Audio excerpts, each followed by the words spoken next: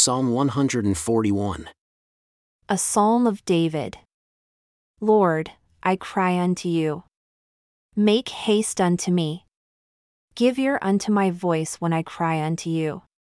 Let my prayer be set forth before you as incense, and the lifting up of my hands as the evening sacrifice. Set a watch, O Lord, before my mouth, keep the door of my lips. Incline not my heart to any evil thing, to practice wicked works with men that work iniquity, and let me not eat of their dainties. When the righteous smite me with the word of the Lord, it is a kindness, and when they reprove me, it shall be an excellent oil and shall not destroy my faith, for yet my prayer also shall be for them.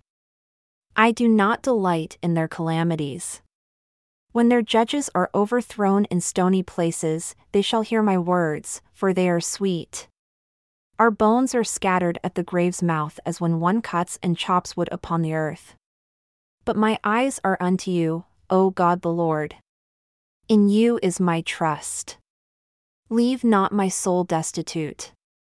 Keep me from the snares which they have laid for me and the traps of the workers of iniquity. Let the wicked fall into their own nets while I thus escape.